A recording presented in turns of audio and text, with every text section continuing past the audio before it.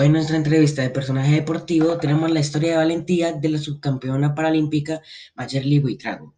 En su natal Santander forjó a pulso sus sueños de gloria, haciéndolo realidad, portando en su cuello con orgullo la medalla de plata en lanzamiento de peso en los Juegos Paralímpicos de Tokio 2020.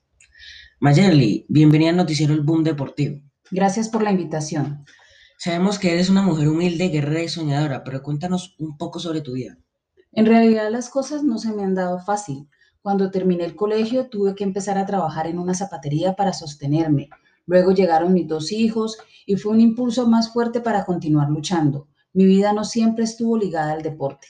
Tu inicio en el deporte de lanzamiento de peso fue una casualidad. Cuéntanos por qué. Así es, mi sobrino Carlos Daniel Serrano es un múltiple campeón de natación paralímpica. Tras su insistencia decidí dedicarme a la natación, pero no tuve éxito, me faltaba fuerza en las piernas. Mi entrenador me sugirió el atletismo en categoría de lanzamiento de bala.